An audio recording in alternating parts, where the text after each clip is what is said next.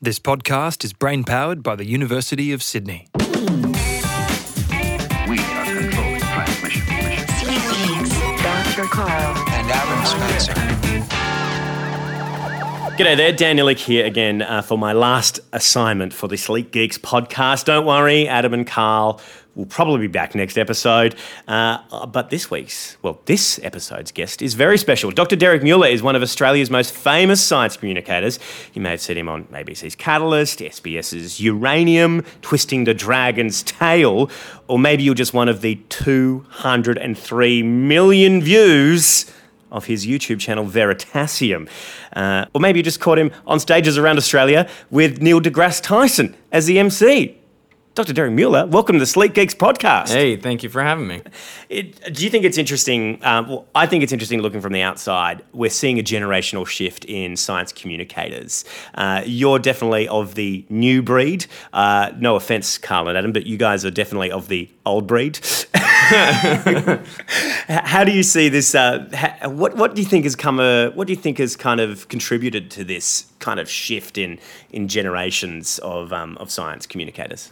I guess just them getting older. No, but really, I mean, new people have to take the baton and run with it, and I guess that's just really what we're trying to do. And there's a whole bunch of new media now that you can get involved with. I mean, in Adam and Carl's day, there wasn't all this social media, and they've done a great job of jumping right into it. And I feel like they're almost part of this new breed, right? They get right in the mix to the podcast, the Twitter, the Facebook.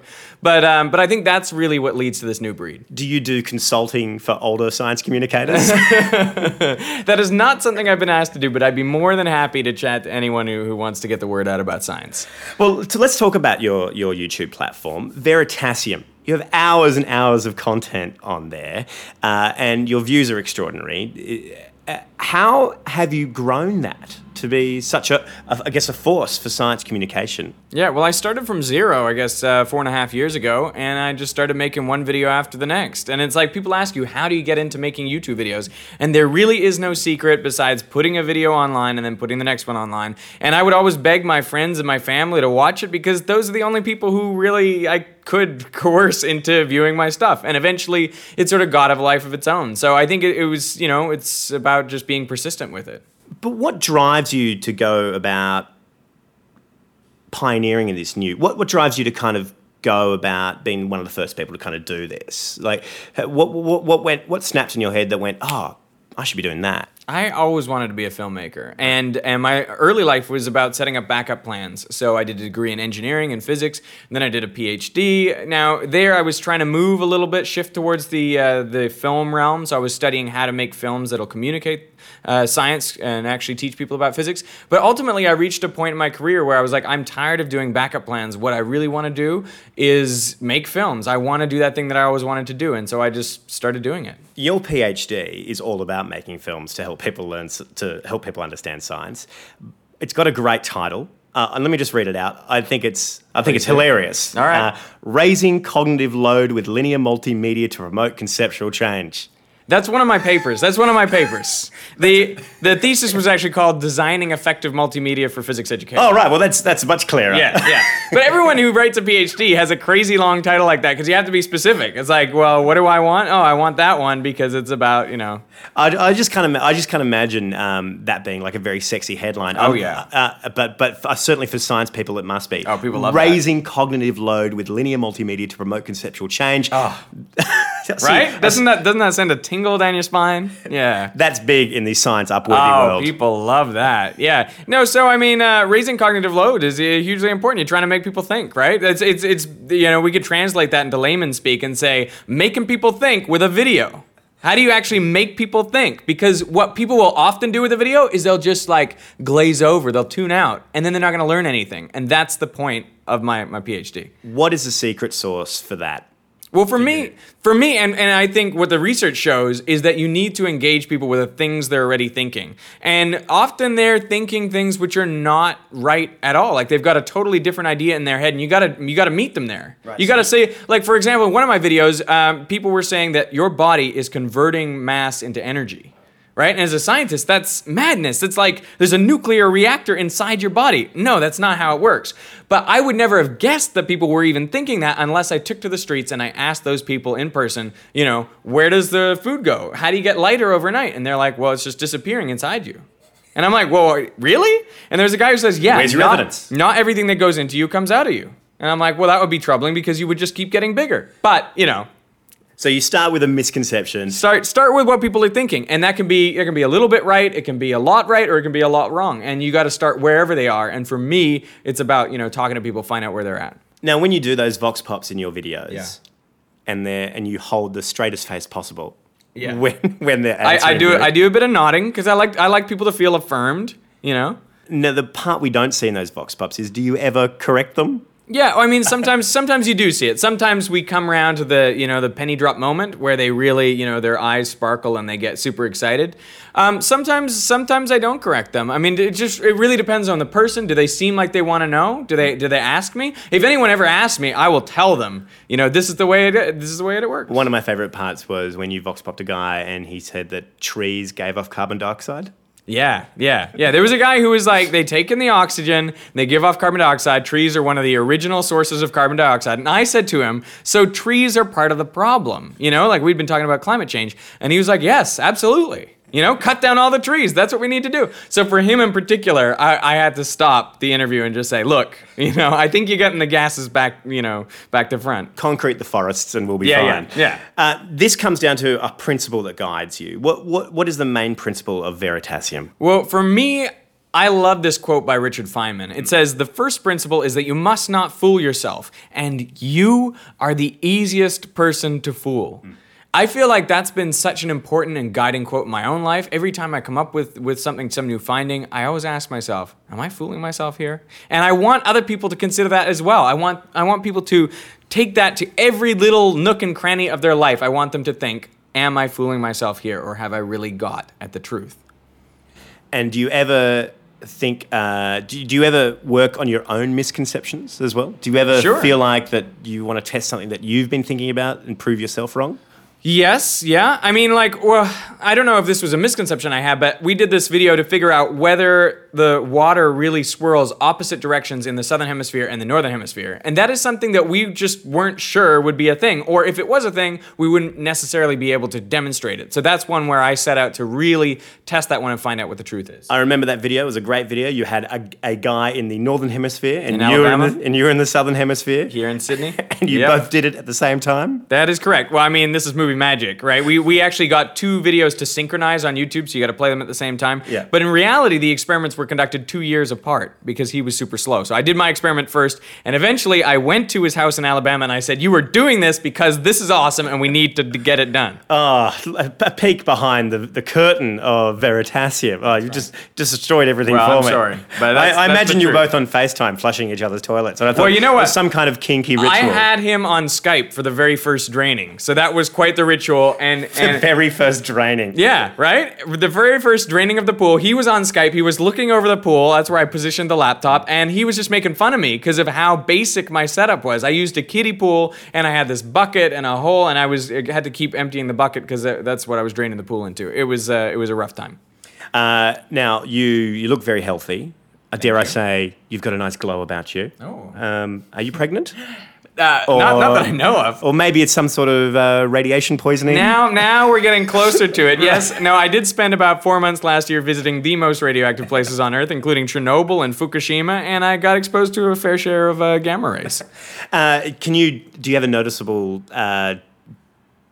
Can you noticeably tell the difference in radiation in your just getting around? Can you tell yourself? Or? You can't feel it. You can't feel a thing. I went to this place where the radioactive level was, let's say, 10,000 times what it is in this room, right? And you just can't tell. You know, without a Geiger counter, and that's a little bit scary, right? Without a Geiger counter, you'd have no idea you're getting exposed to that much radiation. One of the most amazing things, this is part of Uranium, your uranium documentary that is on SBS in Australia at the moment.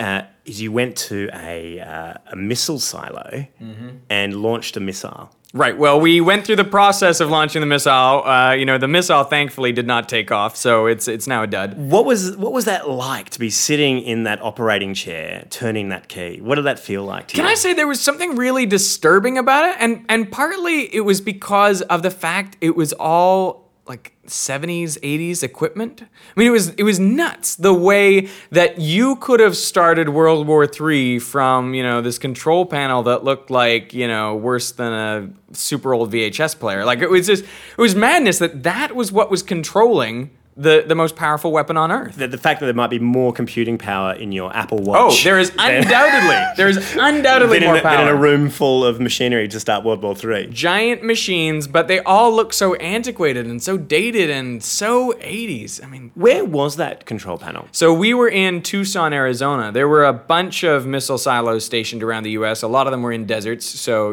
this one in Tucson, under the ground, you're down at least 10 meters for the control room. And in there, they expect you could ride out an early strike, and then you could retaliate with the missiles that they had. And just total creepy experience. Throughout the uranium documentary, you kind of pulled out your UV light.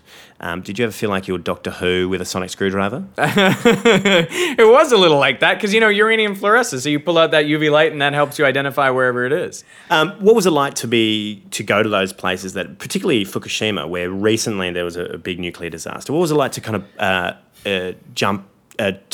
go to these places that have been devastated by this kind of disaster? Yeah, well, I mean, Fukushima is really, really upsetting. And, what's more upsetting than perhaps the tsunami and the radiation is the fact that everyone has been displaced. There's been, 200,000 people evacuated, and they're living in these really, really, really tiny little houses with their whole family, and they're super cramped, and they've lost their community. And to me, that is the greatest tragedy that's happening there. It's the evacuation and sort of the crumbling of that social fabric that they had in those communities. And that's leading to the greater destruction of life than the radiation itself. No one's actually died from radiation poisoning, and the levels of radiation are suitably low that they're not going to cause a massive spike in cancer. So really, the biggest negative impact on human lives is due to that displacement. And we're talking about hundreds of thousands of lives that have been displaced and changed by this disaster. What is the chance that people will be able to kind of move back to Fukushima? I think at some point they likely will. I mean, people are starting to move back to the zone, but in places they're not allowed to sleep overnight. What they're actually doing is scooping up the top level of dirt, and I'm talking, the top meter or two, and they're putting it in bags, and you can go and everywhere you go you see these massive black bags all stacked around, and they're still trying to figure out where they're going to put them, but those are the really contaminated levels of soil. So you get rid of that soil, and then in theory, what you're left with should be fairly low in terms of its radiation dose. I love this idea that you're digging up the contaminated soil and you're putting it in bags, but you've got nowhere to put those bags. Yeah, well, you got to go put them somewhere. And that's the big question. Where are they going to put them? And they're going to find a place, but right now they just don't know. So, yeah. It'll happen one day, but for now, it's a really tough situation for everyone involved. How did you get access to places like that? Well, thankfully, I had a great production team that I was working with, and they handled all those details. I think as an individual, I just wouldn't be able to do it. But there's a lot of places in the zone you can't go to unless you have contacts with a family, unless you go in with a family whose house is actually there. And I went back with this one family, and we saw their house after they hadn't seen it for, a year. And it's just everything crumbles. It's amazing how, without any maintenance, things just start to fall apart so quickly. So you went back with them, and that was the first time they'd seen... They had been back maybe once or twice before, but this was the first time they'd been back in a year, and their whole yard is overgrown, and, the whole neighborhood, this is the place, this is their, where they used to live, their community. And, just so horrifying. It's so incredibly quiet, and you just... It's like this crazy ghost town world, and it's so eerie because it makes you think about, what would it be like if all of a sudden Sydney was just uninhabited and you just walk in the streets by yourself. It's that experience of like end of the world feeling. Have you ever been to King's Cross after lockout laws? It's very similar. Is it similar? Yeah, very similar. Wow, no, I've not been down there. I assume. Yeah. One can only assume. Okay. I've never been to Fukushima. So that was an experience of a recent nuclear disaster, but you also went to Chernobyl. How do the two experiences compare? It was, I mean, they were eerily similar because of what's happening in both places. Nature is taking over. And in Chernobyl, you're seeing like the time lapse 30 years later. And there's forest growing through the main, the whole main street and the main square. It's like you drive in and you hardly believe that you're in a town, but through the trees, through the bushes, you'll get these glimpses of massive high-rise buildings. I mean, we're talking about a town of 50,000 people, and now it is mostly forest with these crumbling old relics. Super spooky. One of my favorite experiences was going into a theater, and it's a massive theater. You can imagine it packing out like 1,000 people and these incredible plays being staged. They have layers on layers of these walkways where people would have been doing the sets and all the props and the special effects and all that. It's super cool looking theater, except now the stage is falling apart and all the tiles are falling off the roof, and it's just, this totally disused, been sitting there empty for 30 years. No more plays ever. Yeah. Have you ever thought about maybe staging a play there? Doing a Veritasium show live out of Chernobyl? Can I tell you that one of the interesting things about being inside those buildings is that there's no radiation in there. The radiation was sprinkled on the roofs and in the forests and on the roads, but it doesn't really get in the buildings. So you could be in that building, you could live in there and be pretty well fine, radiation-wise, but...